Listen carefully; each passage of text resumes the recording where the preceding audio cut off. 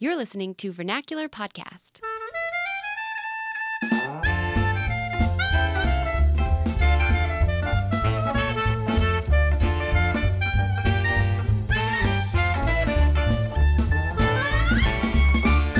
Hello, I'm Zach. And I'm Sally. And this is episode 7 of season 3 of Vernacular Podcast. Welcome. We have a packed episode for you today. We are talking with 3 different guests in 2 different segments. But before we get to them, we wanted to share an update about something we had talked about a few episodes ago. And we wanted to just chat about life. So, yes, 3 or 4 episodes ago, we talked to you about a British research agency that is building a new Arctic research boat. And the agency thought it would be a great idea to crowdsource the name of this vessel. To get all the British people involved in naming this boat. Right. So they put it up on the internet and said, Internet public, what is the best name for this boat? And much to their chagrin, the leading candidate by far was the Royal Research Ship, or RRS, Boaty McBoatface. So then the agency was stuck in this awkward position of really not wanting to name a multi-million-dollar ship the Boaty McBoatface. And we guessed at the time that they wouldn't do that they would probably say, never mind, we're not committed to this, we're going to name it something else. So that's exactly what they did. We found out just this past week that the ship will actually be named the Royal Research Ship David Attenborough. Much better. And however, there is a bright side to the story for those who really wanted the Boaty McBoatface, and that is that the submersible, which I'm not sure if it's automated or manned, but it's a tiny submersible that will accompany the David Attenborough, will be named the Boaty McBoatface. Nice. So for those who are just really wanting democracy to prevail in England, it sort of kind of did. Sort of kind of. In a minor way. So, yeah. But let this be a lesson to anyone who builds a ship in the future. Do not crowdsource the name of the boat. All right. Well, we also wanted to just chat about life because life is pretty good right now. It's getting to be summery weather. We're in May now. The weather is beautiful, just lots of sunshine This and morning, warmer we temperatures. went out on a great bike ride in what was probably 80-degree weather with a really nice breeze. Yeah, we've been having lots of bike rides lately, which has been really fun. Yeah, it's been a blast. We also went to Starbucks, which brings us to our tip of the week for this week. Yeah, it's iced coffee weather. And we love iced coffee. You love iced coffee. I don't know if there's much we can add to the iced coffee phenomenon, except that we had our iced coffees with coconut milk today instead of regular milk. And we're not dairy-free or anything, but sometimes we just like to mix it up. It was really good. It was delicious. The coconut milk, first of all, is very thick. So it's like adding whole milk or probably half and half to your iced coffee. Which, I mean, is there any other way to go? So tasty. But second, the coconut milk itself, just the natural sugars in it, give the whole iced coffee just a hint of sweetness. Yeah, without adding any sort of sugar, because apparently it's unsweetened. Right, nothing crazy.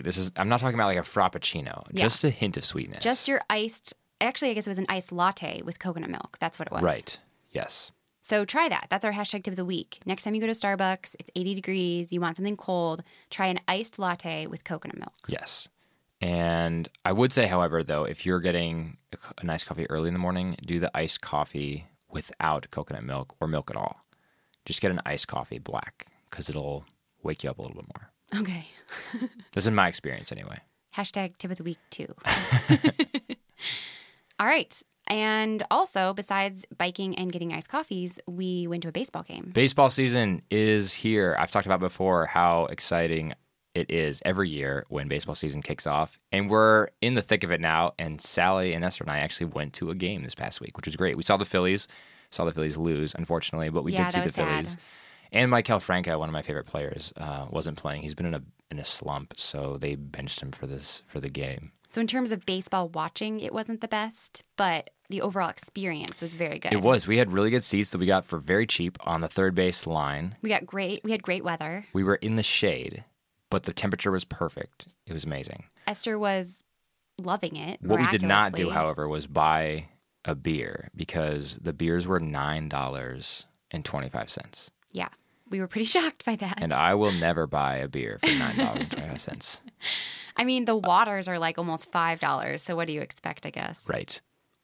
Maybe I should go back on my statement because I could foresee a scenario in which I buy beer with gold flakes in it for $9.25. Oh, nice. But I will not buy a beer sans gold flakes for $9.25.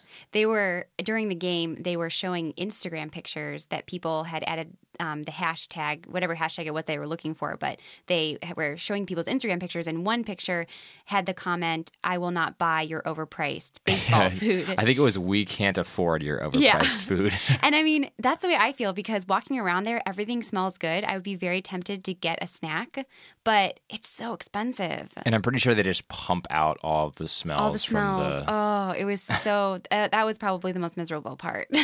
We had like an apple and a banana. That was it. So one of my favorite things to do, though, is go to a minor league baseball game, because they generally don't have those really inflated prices. They probably just have like one concession stand or something that you can get. Well, let's see. In the couple that I've been to, so there's different levels of minor leagues. So Okay. the stadium size will be dependent on whether or not you're going to like an independent league or single A, double A, Okay. triple A. But the triple A stadiums are definitely bigger. The Okay. single A stadiums, yeah, you're going to have just a handful of concession places. Okay. But I mean, you'll be able to get a hot dog for like $2 or $3. Yeah, in way most more places, reasonable. rather than 10 or 12. Yeah.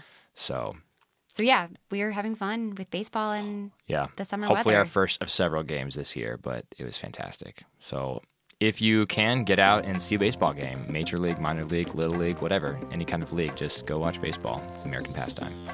All right, let's get on to our guests.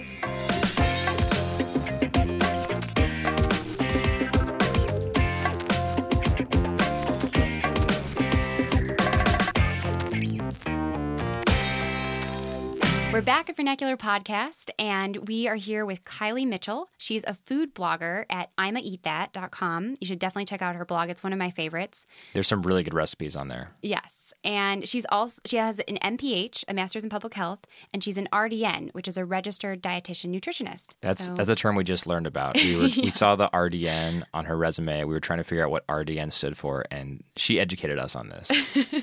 So Kylie, welcome to the show. Thanks for having me, guys. Yeah, we're really excited to have you. And we have so many questions for you, so I'm just going to jump right in. On your blog's About page, you mention your past relationship with food and your history of eating disorders. Can you tell us more about that? Absolutely. So with eating disorders developing, there's a common expression that genetics loads the gun and the environment pulls the trigger, kind of an extreme expression.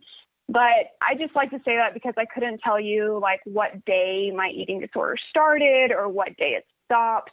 But there was a lot that happened in my childhood that could have contributed to my eating disorder developing. I always want to say that like I had a magical childhood. I had loving parents. We went to Disneyland every year. I grew up on a street that had 25 kids that were really close in age to me. It was just like a magical childhood. But I remember there were times I would get the message very young that being thin was something that was good and something I should try to be. I remember a family member telling me to wear my hair pulled back in a ponytail because it made me look thinner. Another family member called me chubby. And these were adults I trusted, and they were telling me that thin is what I should be going for. So as early as 10 years old, I got this message that my body was not good enough as it was, and I should be trying to control my size, which is really confusing to a kid who's going through puberty and should absolutely be chubby at that age. Yeah. I like to tell my clients that kids are supposed to grow out before they grow up. That's good. I like that. Yeah. So then moving on in my childhood, when I was 14, my mom got really sick. And my mom's a brilliant woman. She's a veterinarian, super compassionate and loving. And so many of the good parts of me I have her to thank. And when she got sick, I had zero idea how to cope with the situation. She had a staph infection that spread to her brain. Oh, my. And yeah, it was crazy. I'm so sorry. It started actually, I went into the hospital on my 14th birthday. And it progressed really quickly. All of a sudden, she was in a medically induced coma. Doctors were telling us to make funeral arrangements. Oh, wow. But over time, they did get better. And doctors started telling us that she would probably survive, but she was going to be severely disabled. She could be blind, or she wouldn't be able to walk or talk ever again. And I just remember these times of like gut-wrenching crying, not knowing like why this was happening to my mom. And my 14-year-old self like didn't have the proper coping mechanisms to handle the situation. Yeah. And this is really the first time I remember going to food for comfort. And in the hospital, I would get every single day a personal pizza and this like Arctic ice Gatorade flavor. And it was the only good part of my day. And so looking back, like that's the time when like the emotional eating started, just because like eating was my coping mechanism to deal with stressful situations, because I was young and I didn't know what else to do in that situation. So how did you break that cycle then, if that's where it started? So that's where it started. And I wish like then it could have been broken, or I would have gotten the proper help at that time to break the cycle. But from there, it just kept getting worse. My mom got better and she's totally great today, back to working, totally normal, her old self. Oh, that's amazing. Yeah, so a lot of positives there. But my eating habits changed again. And instead of emotional eating, I just stopped eating regularly. I won't go into super details because eating disorders can get very competitive. And I don't want to give anyone who is listening any ideas if they are struggling with an eating disorder. But I lost a lot of weight, and my parents had me start seeing a pediatrician and a therapist. My doctor prescribed like this pint of ice cream a day meal plan for me to follow. And anytime a doctor prescribes this, they don't understand eating disorders, because there's no way I was going to eat a pint of ice cream a day. Wow. So I didn't. And I had a therapist who told me it was post-traumatic stress disorder from my mom getting sick, and I was controlling and restricting my food as a way to control the uncomfortable feelings in my life and not have to feel them. Then at the same time, like my sister had lost a lot of weight and she had her first boyfriend, and this taught like my 15-year-old self that if you lost weight, people would accept you and they would like you. And so that was not a great message to be reinforced. So my parents, like, they weren't going to let me hang out at such a low body weight. So I did start eating again, but because I had so much restriction in the past, I'd put my body in this like low grade starvation. And so when I did start eating again, I was binging. And if I would have been working with the eating disorder dietitian at this time, I would have realized like binging is a normal, natural, biological response to starvation. But at the time, I thought this was something I should definitely hide. And so binging started, and I didn't find a dietitian to work with, but unfortunately I found Cross Country, and I could binge on food and then run it all off the next day, and I could stay in a place that Diet Society like would deem appropriate for my weight. And so for 4 years I struggled with bulimia, and a lot of people think with bulimia you have to be vomiting your food, but that's not true. Bulimia just means you are purging the food you ate in some way, and the behavior I was engaging in was excessive exercise. And so I stayed stuck in this restriction binge cycle for years, under eating at the beginning of the day and overeating at the end of the day. I trained and ran for a marathon, which was not the best choice for me. Society likes to promote that exercise is always something that's good, but man, it can really ruin your life. And it did for me for quite a while. So to recap, eating disorder lasted like 5 years. I know I'm kind of rambling. No, this is a good story. Okay. And then I hung out somewhere on the spectrum of disordered eating and diet mentality for about 3 years after that. Okay. And so now you subscribe to a different philosophy of eating called intuitive eating, but you also say on your blog that you don't support dieting. So can you explain for our listeners what is intuitive eating and why is it not just another diet? Right. So when you're on a diet, you let external rules guide how and what you eat. And with intuitive eating, you allow your internal cues of hunger and fullness and your cravings to decide what and when you eat. It allows you to decide what foods satisfy you and feel best in your body. I always tell my clients if they want to see an intuitive eater, to look to toddlers because they're excellent at eating until they're full and then getting back to playing with their toys or whatever important thing those toddlers are doing in their life that day. So it's really about letting your internal cues guide your eating rather than a diet you come across on Pinterest telling you what you should and shouldn't eat.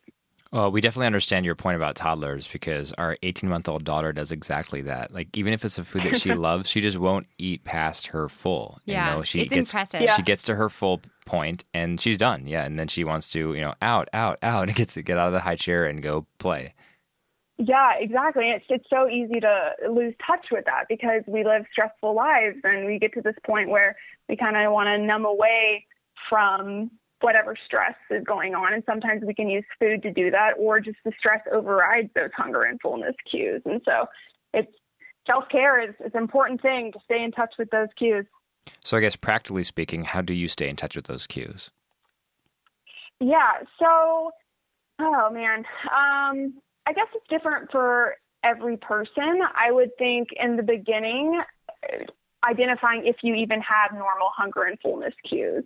And if you don't, then working with a dietitian to allow your hunger and fullness cues to come back. A lot of people, if you are emotionally eating or restricting, your body will just stop giving you the signals that it is hungry and it is full. It takes energy for your body to produce those hormones, and if you're not going to listen to them, your body will not produce them. So the first step would be making sure those cues are there. And, practicing mindfulness techniques like yoga or anything that connects you to your body to see if those cues can come back and you can even listen to them. So you also say on your blog that food is morally neutral, and I was wondering if you could expand on that statement. Yeah, so I don't really think you're a better person because you can afford a kale smoothie. You can drink kale smoothies and still pretty much be a total bitch, which is really unfortunate. But I really think it goes back to your values and taking care of my body is a value of mine. That doesn't mean it makes me a better person if I'm eating healthful foods. I just don't think it does. I realize taking care of my body and being healthy means listening to my cravings, and being healthy for me is eating brownies or eating ice cream. I just don't think food, eating a lot of vegetables, makes you a better or worse person than anyone else. It's just your values and what you think is important. Do you think that a Big Mac is morally equivalent to a homemade grilled burger? I really think whatever is going to satisfy that craving is going to be the best choice for you. So whichever you want is going to make you not overeat. If you eat it and you're that was perfect, that's the food choice you should make in that situation. I definitely did that the other day with the Chick-fil-A milkshake. I know milkshakes are not healthy by any stretch of the imagination, but I really wanted a milkshake, and so we went out and got a chocolate milkshake at Chick-fil-A, and it felt really good. It hit the spot. Yeah, it's just getting away from that. So many people associate healthy with skinny, but healthy is totally taking care of your mental health too. And sometimes you need that chocolate milkshake. That is the healthy thing because it's what you're craving. And I really think cravings are like an itch. And when you scratch the itch, it goes away. Same thing with a craving. When you have a craving, you eat what you're craving and then the craving goes away. The idea is to eat just enough of it to scratch that itch of a craving and not having to overdo it so you don't feel your best. So with intuitive eating, could someone be confused about what they are craving? Maybe. There could definitely be differences in is this a physical craving or is this an emotional craving that's going on? An emotional craving would be, I had a bad day at work and I don't want to feel this uncomfortable feeling I'm feeling, so I'm going to eat ice cream. Definitely emotional craving. Physical craving would be you are checking in with yourself, you are in touch with your emotions, you're able to be self-aware and identify if you had a good or bad day. And if you had a bad day, maybe that's not the best day to eat the ice cream. Maybe you should go on a walk that day instead to let your emotions calm down. But there can definitely be some confusion between physical cravings and emotional cravings. So what should someone's priority be in consuming food? So I would say letting your body be the judge, like having a really intense curiosity about what foods make your body feel the best, and not letting anyone else guide you, whether it's some new diet you heard about that you want to try, really figuring out what is going to make you live a life that makes you feel like you're thriving. And maybe that's eating vegetables as much as you can, and maybe it's not, like just listening to your cravings and identifying, like just knowing like you're an adult and you can make your decisions about your food and you can eat whatever you want. Like it is totally fine. So I just really think getting in touch with your cravings is an important thing, and letting your internal hunger and fullness guide your eating rather than some other diet plan that someone's setting. So no one knows your own body but you, basically. Yeah, exactly. And that's why when I do work with clients, it's very much a motivational interviewing. So it's me working with the client to figure out, it's a lot of open-ended questions and asking them, us brainstorming together how I can best help them, because they do know their body better than I know their body. And it's very much like a peer-to-peer relationship rather than me as the expert, like telling them what to do. It's very much a collaborative approach, figuring out what is going to work best for their body. And then I'm just there to tweak it along the way. Yeah, I totally see what you're saying, because when you were first talking about following your cravings, I was thinking about how every night I crave chocolate chip cookies and milk. But then when you started talking about, doing what makes you feel better, I then realized that when I do have chocolate chip cookies and milk every night, I don't feel great. So I have to moderate my cravings for the food that tastes really good with my desire to with this knowledge of how it's going to make you feel really later. With my desire, my self-interest to be able to perform to the max extent that I can, So that makes a lot of sense to me. But Kylie, your mention of the latest diet made me think of the trend towards like gluten-free cooking or paleo diets or detox cleanses. And not to take away anything from people who do these out of medical necessity, but what do you think of these as sort of dieting fads? Yeah, so I agree with you. If there's a medical necessity there, that should be evaluated. But because I work with eating disorders, I really see that like paleo and gluten-free and cleanses, they're all politically correct way to have an eating disorder in my client population. I realize that not everyone has an obsessive personality, and maybe some people could handle like doing the paleo diet for a week or something. But I really think these diets can be a snowball that leads to disordered eating and eventually an eating disorder. This goes back to really looking inward and asking yourself, why am I doing a cleanse, or why am I going gluten-free? Is it because I love and care about my body, or is it because I hate my body and I'm trying to control and manipulate it into a place it's not meant to be? When clients do come in and they tell me they're gluten-free, I will usually meet them where they're at for a couple sessions before exploring if there's any logical reasoning behind them choosing to eliminate gluten. And usually you'll find like the client's just like, well, I just want to be healthier, and so that's why I'm doing X diet. And by healthier, they really just mean thinner. They don't care about their health. They just care about being thin. You've mentioned a few times what you do when a client comes to you. And could you just tell us a little bit more about your professional life? What do you do as a nutrition counselor? And this is a perfect opportunity to give yourself some advertising too. So if any of our listeners want to point other people in your direction or themselves in your direction, how do they get in touch with you? And do they need to be in the Houston area? So I work in an outpatient private practice setting in Houston, Texas. I do work with clients via Skype. A lot of blog readers who want to work with me, we can do Skype. That's great. It's fun. It's fun being able to connect with blog readers in that way, especially blog readers who have followed me for several years. Our company is called Wellness Coaching and Nutrition Therapy. I always tell people I'm not a weight loss dietitian, though. My main goal is really to help people be okay eating processed foods and working out less.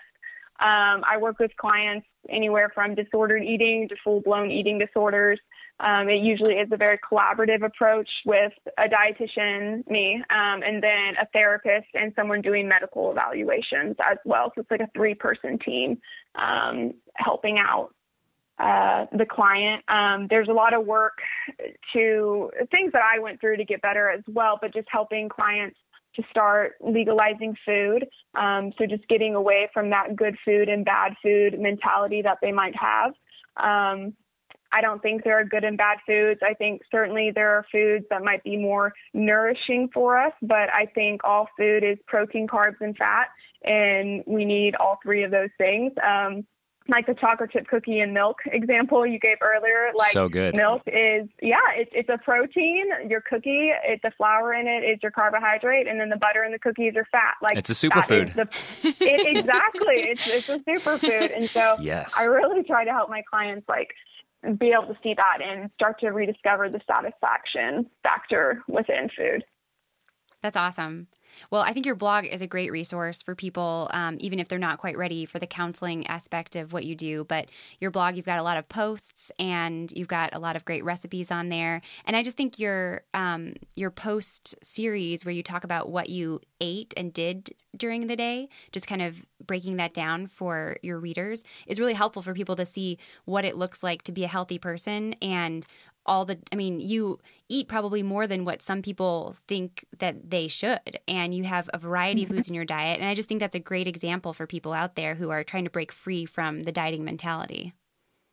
Yeah, thanks for saying that. That is the point of those day in the life posts. I hope it will show people that there is a way to find a healthful balance with the foods that they love and enjoy and are craving. And not every day has to involve exercise. And I don't even like the word exercise. I much prefer just joyful movement of some sort.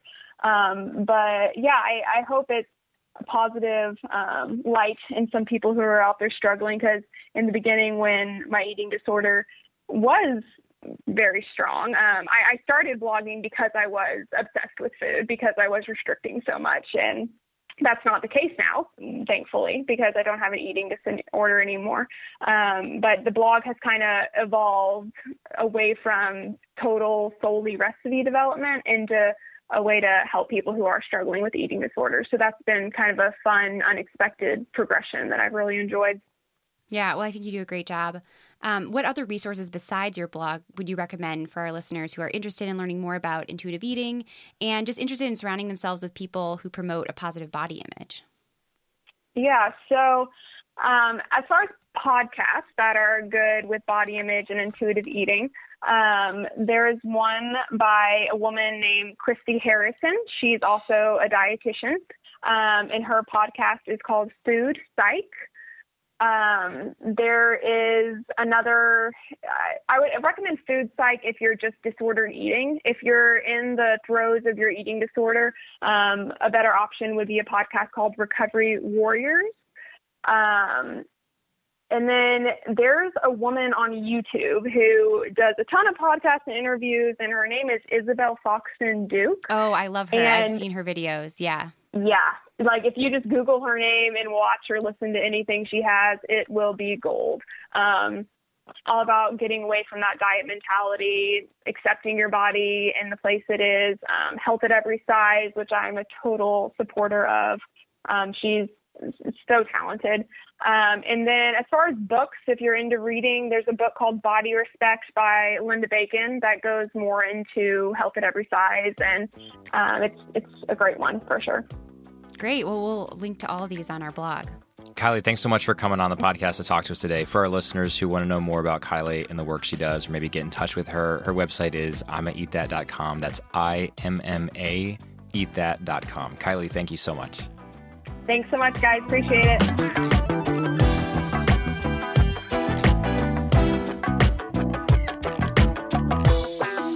All right, we're back with Vernacular Podcast, and we're talking to Jordan and Catherine Short, two of our contributors. And Jordan and Catherine are Skyping us from a hotel room in Silicon Valley, California. Welcome, guys. Hi. So you guys are out there for kind of a mix of work and pleasure, right? Yeah. We started the trip doing a lot of work, and then now it's just kind of transitioned to less work and more pleasure. And I like the sound of that. It's been great. Yeah. Well, we've been following from afar, especially through your Instagram and blog, Catherine. And for our listeners who have not heard us talk to Catherine before, Catherine blogs at ashortblonde.com. And we've noticed recently the website has a new look. And Jordan, I think last time we talked, you were working on that because I know, do a lot of graphic and website design. So it looks good. Thank you. What were you going for in the site? It looks, I don't know if I would describe it as like minimalist, but that's the best word that comes to mind. It seems a little more streamlined. It's like vintage, retro, streamlined, minimalist. All of these words are things that come to mind when I look at the redesign. Yeah. I think that's a good word to use. I mean, we wanted to simplify, yes, but I think when Catherine and I were talking, I mean, like the first thing that I always do with all of my clients, and sometimes I treat Catherine like a client, but the first thing I do is I kind of figure out what the needs are. And so Catherine kind of came to me and was like, well, I don't like how this works, and I don't like the functionality of this, and this kind of could be improved. And so I was like, okay, that's cool. Like, let's change it up. Let's go with a different design. And so we kind of worked together on finding a basic template that we could customize for Catherine's use. And so at the heart of the simplistic approach is actually greater functionality and a better user experience for people that visit her site. So. Yeah, as a regular user / reader, I find it really easy to just maneuver around the site. And I don't know, did that change the mobile version? Because that seems really streamlined as well and very easy to use. Yeah, a part of deciding which template to use, we checked out what the mobile functionality would look like, because the majority of readers really do read them on their phone. Yeah, I definitely do. Yeah, a lot of people, they may have a computer at home, but that's not necessarily the main place where they're reading blogs. And so we liked the idea of keeping the mobile looking like what it would look like on the computer as well. Isn't it crazy how the mobile revolution has just changed all of that? And it's even crazier that the mobile revolution basically started at Apple, which is down the road from where you guys are staying in your hotel right now. Wow. Mind. Just mind-melting. Well, great job, you guys. It looks great. And as a reader, it's easy and fun to use. So keep it up. Thanks. Well, awesome. That's what we want to hear. So our listeners will may remember that the first time that Jordan and Catherine joined us on Vernacular, which was in season 1, so a while ago. It was a great episode. You should go back and check it out if you haven't heard it.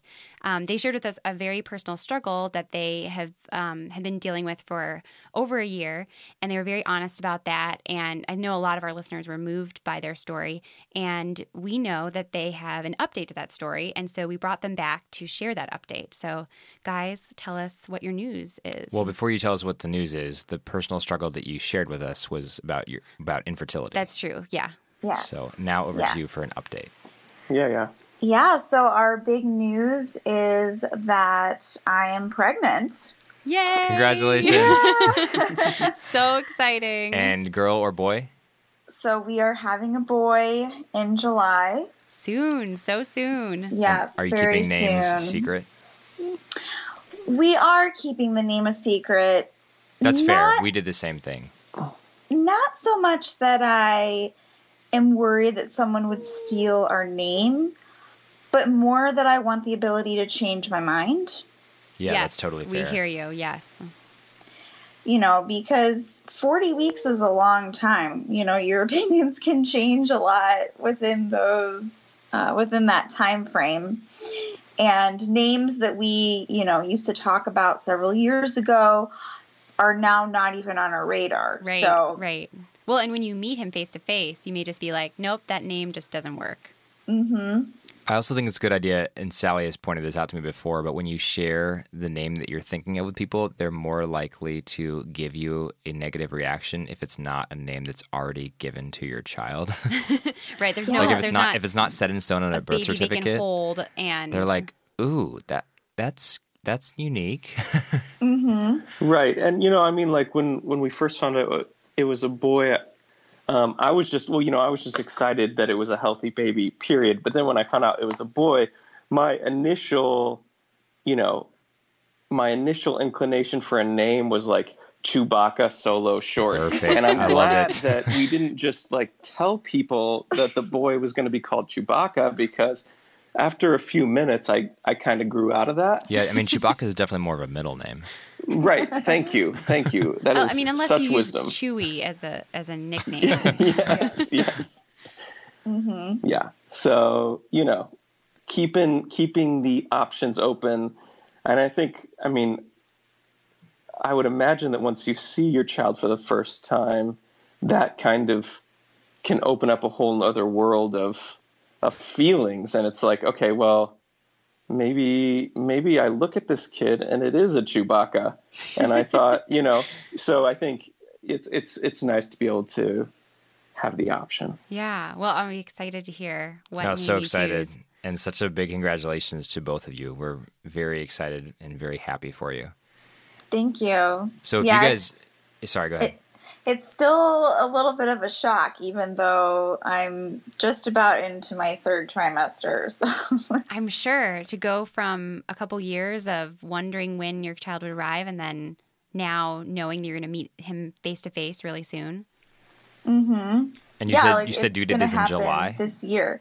Yes. July 20th is the due date, but it could be any time, really. Right. Yeah. In those few weeks. So 2 days and 2 weeks and 2 days early would put him on Independence Day, which would be awesome. Yeah. It'd be a super birthday. Celebrate It with would be a fireworks super every birthday. year. Oh, that'd be so cool. You are And also not- our victory over the aliens. Right. Oh, yes. That's all good. Which would just be doubly impressive if Chewbacca shared a birthday with... Oh, wow. Oh, that would be great. Well, if I you mean, guys... I think we should just go with this, right? I think you are we probably deciding should. to name our child like collectively? We'll just Like, take a it's- poll. No, we Yeah. can crowdsource it. Right. Oh, that's the There you best. go. We've talked about crowdsourcing on this podcast before. Yeah. It's the best way to name So things now for sure. we It can never go wrong. Name the short baby through crowdsourcing. I'm Or sure. just go to our website. You can vote. What should the short baby be named? You guys can retain veto power, though. I will Yeah. allow that. I'm all for suggestions. I will consider them. I do think Zach is a very strong name for a young lad. Yeah. I mean, like totally unbiased. Right. Right. Zach Opinion, of Chewbacca course. Short, I think, is probably a really Yeah. decisive. Yeah.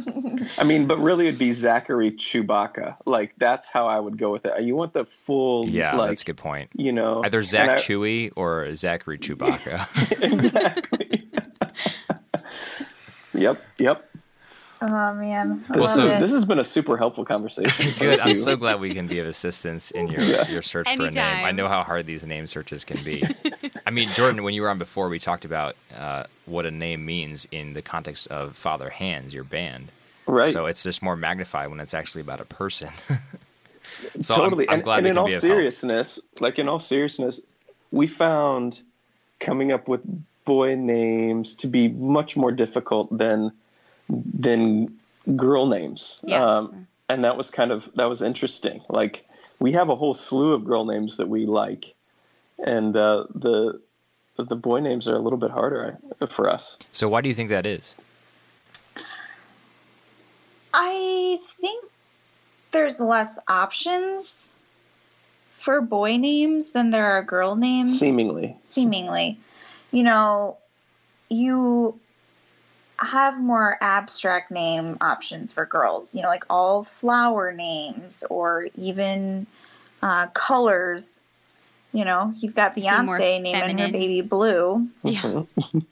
And a plant. And a plant. Right. Yeah, Blue Ivy. There you go. No, I think. Go ahead. Sorry. Right. So I think there's less of those kind of outside the box names that work for boys.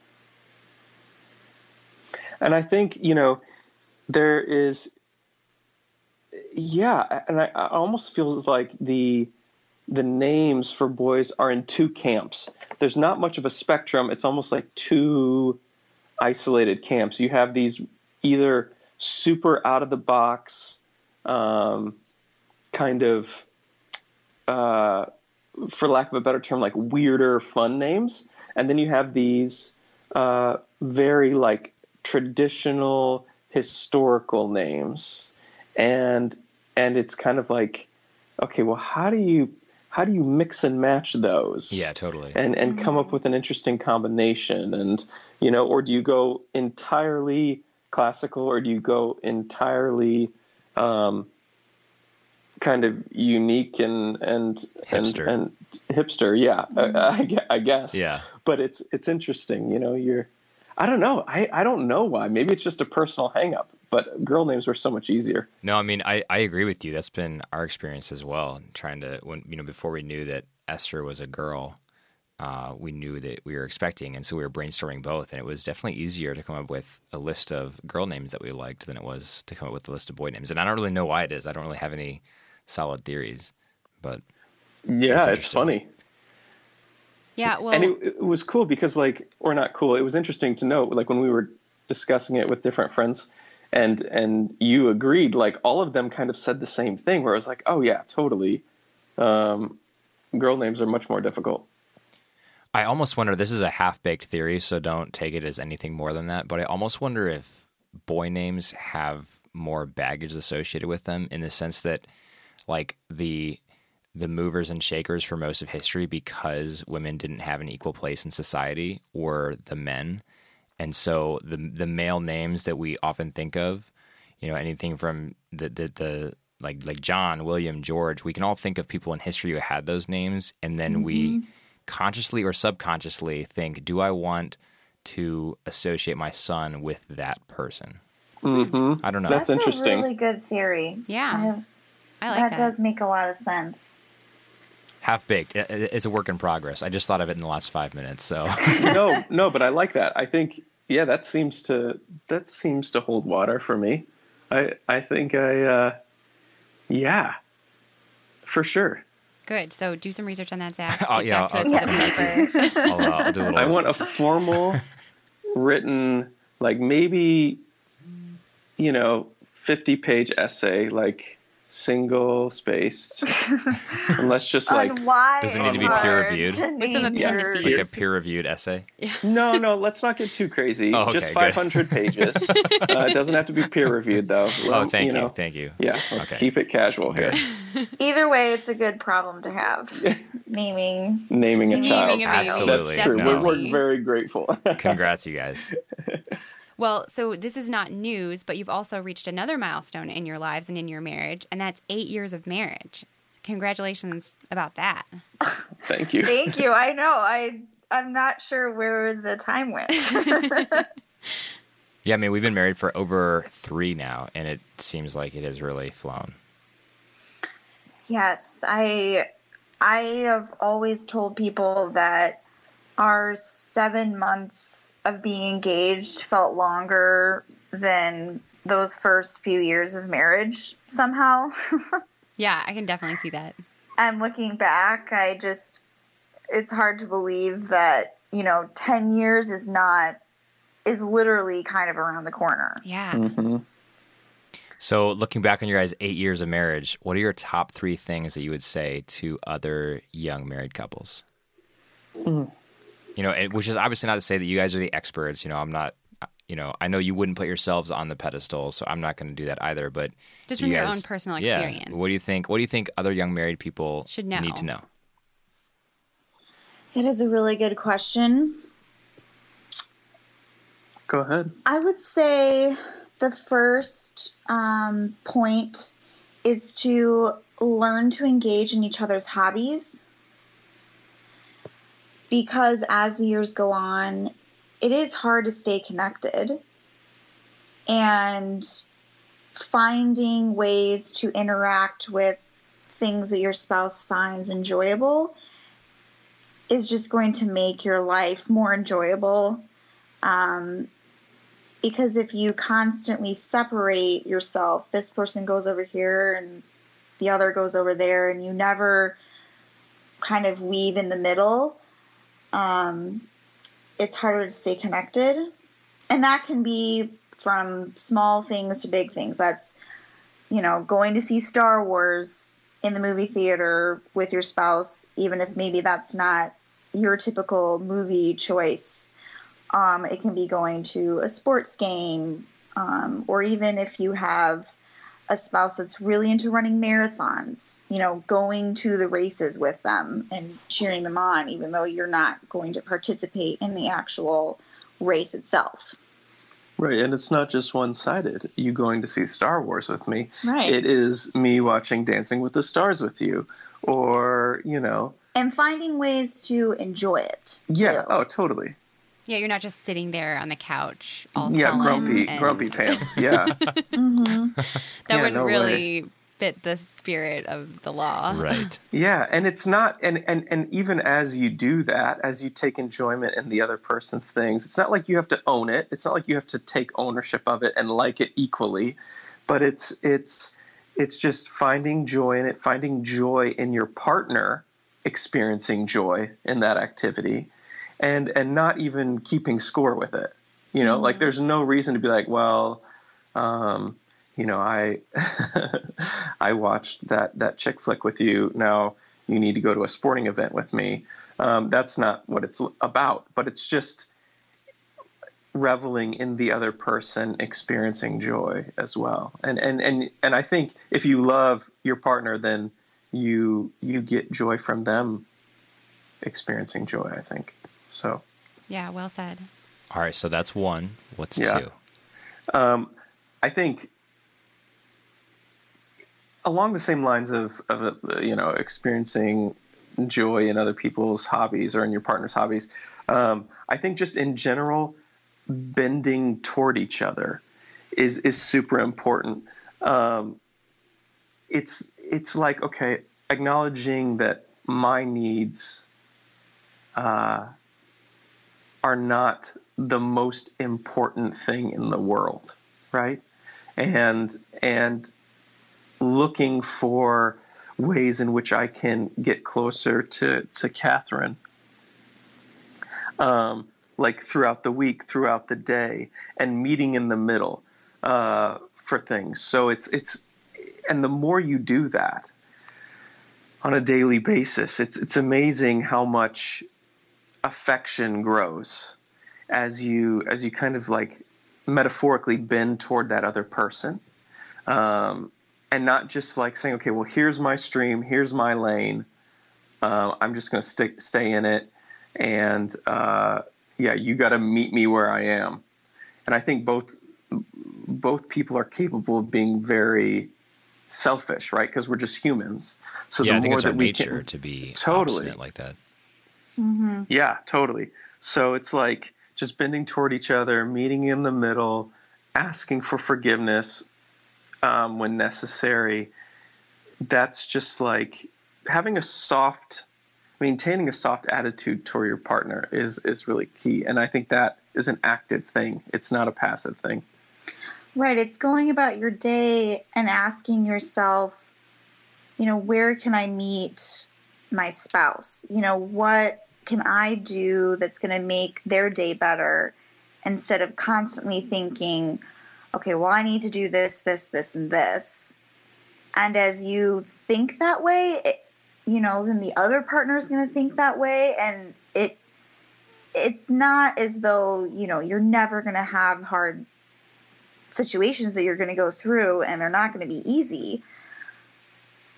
But it's going to be easier to go through them when you're both meeting in the middle. Yeah, Right. I mean, it's not being ruled by your own personal to-do list. I think like for me, like that's how I would take that metaphor and apply it practically, right? Yeah, so you just took a big swig of water. Yeah, I took a big swig of water. You might have heard a crackle in the background. No worries. So practically speaking, yeah, what does that look like for you guys? Just give us an example. Oh, I mean, for me, it's I come home and my brain has not shut off from work yet. And often, I still have some things to do after I come home. And sometimes, because I feel like males are particularly prone to having one-track minds, right? And it's almost absolutely. Just like I come home and I'm still like, okay, I'm in the zone. Yep. Like I got to focus. Well, when I come home, Catherine is oftentimes she's home from work by that time. And, she's wanting to tell me about her day. And my natural inclination, even though I love her, I want to just be like, no. I can't, I don't want to hear about your day right now because I gotta solve these problems that I'm still dealing with from work. Exactly. And that's a perfect recipe for just icing out your partner. Yeah, I mean, I've totally done that too. I think it was about 3 weeks ago. We were sitting at the dinner table, and Esther was sitting in her high chair right next to us, and I was sitting there with Sally, and I was just being really silent. And then about halfway through the dinner, I just realized that I really was just thinking about work. And I told Sally, I was like, "I'm sorry, babe. I just brought work home with me today. Like I didn't leave it at the office." Mm-hmm. Mm-hmm. And on the flip side, sometimes, because of Jordan's work schedule and how that is, sometimes he does have to work during times that I might have a free day, and realizing that I have to allow that to happen sometimes, and not take it personally.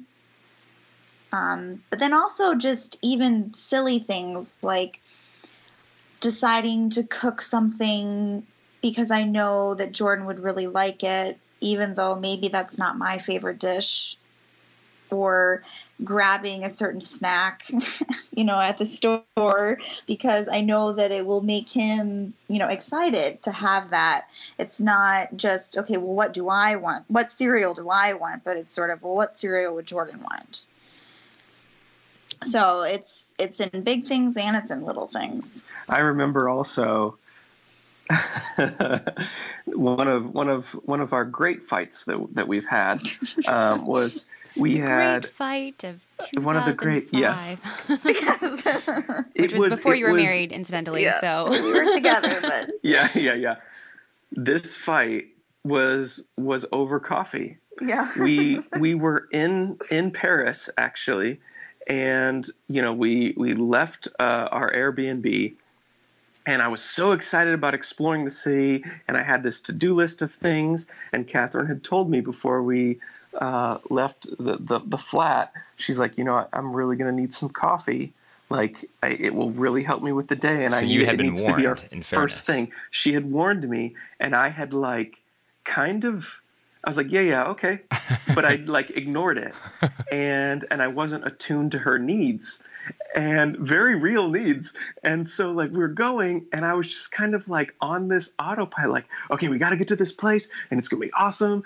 And she just was Jordan, why aren't you listening to me? Why aren't you paying attention to me? I really need coffee. And I was like, babe, but you can get coffee when we get to this location. We're in Paris.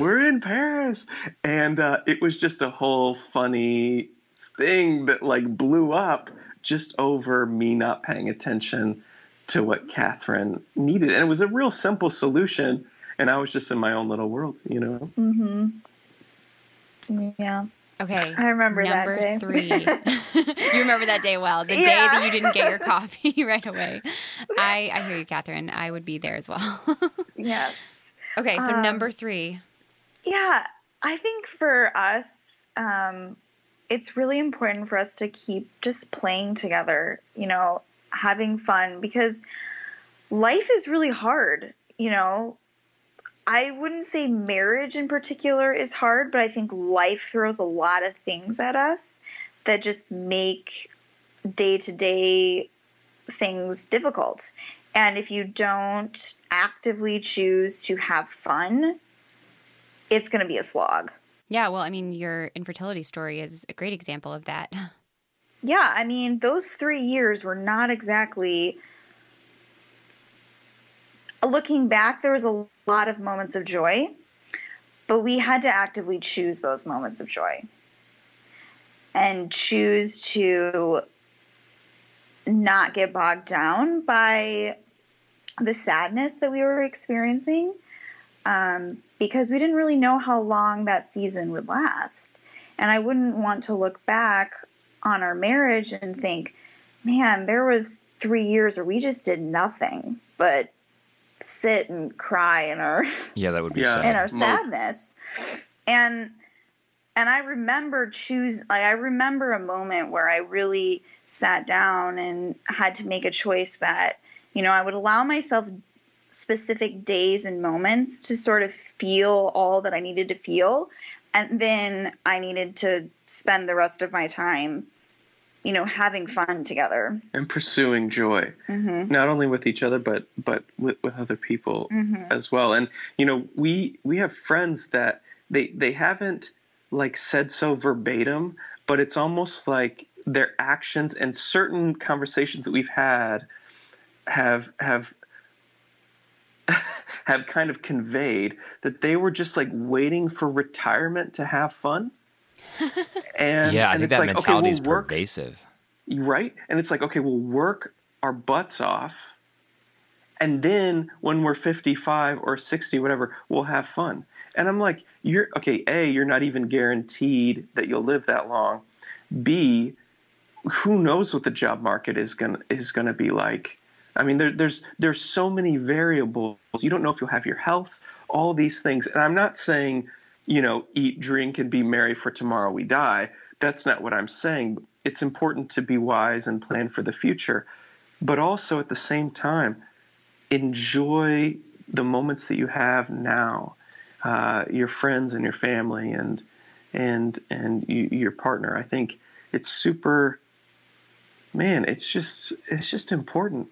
Put down the phone and be in the moment for a second, Yeah, I've been thinking about this quite a bit lately. I mean, I'm reading a book right now called The Little Way of Ruthie Lemming, and it's a very sad story about a woman who, at the age of 40, gets diagnosed with a very aggressive and very advanced form of cancer. And within months, she dies, but she dies surrounded by her family who loves her and her town who rallies around her. She's from rural Louisiana. Really moving, really sad story, but also a story in which the joy that you're talking about really comes through, Jordan. And I've been thinking about how, my life right now is so wonderful. I have an amazing wife, an amazing daughter. I love my family. I have a great extended family. Everything right now is going swimmingly, but that doesn't mean that there won't be loss and heartache in the future. But and just even right now, like sometimes laying in my bed, falling asleep at night, I get caught up thinking about what could happen and the heartache that could come our way one day. But then the only antidote, I think, to that is living a life full of joy, like you've talked about, because the life we've been given. And I'm not saying YOLO, like you aren't saying YOLO, Jordan. This is very different from that. This is saying that we have to embrace the time that we're given and use it for good. It doesn't mean to use it for pleasure exclusively. It means to use it for good and pursue the type of joy that you're talking about. Right, absolutely. Yeah, well, this has been great, you guys. Those are 3 great tips, and thanks for sharing your happy baby news with us. And congratulations again. Yeah, we're so thrilled for you. And we'll look forward to hearing about the birth of Zachary Chewbacca. Yeah. Hashtag Zachary Chewbacca. Hashtag YOLO. Perfect. And that just sums up this conversation. It's a joyful name right there. There you go. Well, have fun the rest of your trip in California. All right. Thank you.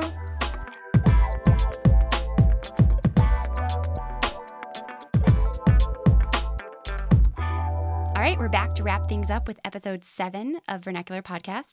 And before we do that, we wanted to check our inbox. Great idea. Did anybody write us? Ooh, yes, we have mail. We actually have a lot of mail. Thank you for everyone who's been emailing us and letting us know how you're liking the episodes.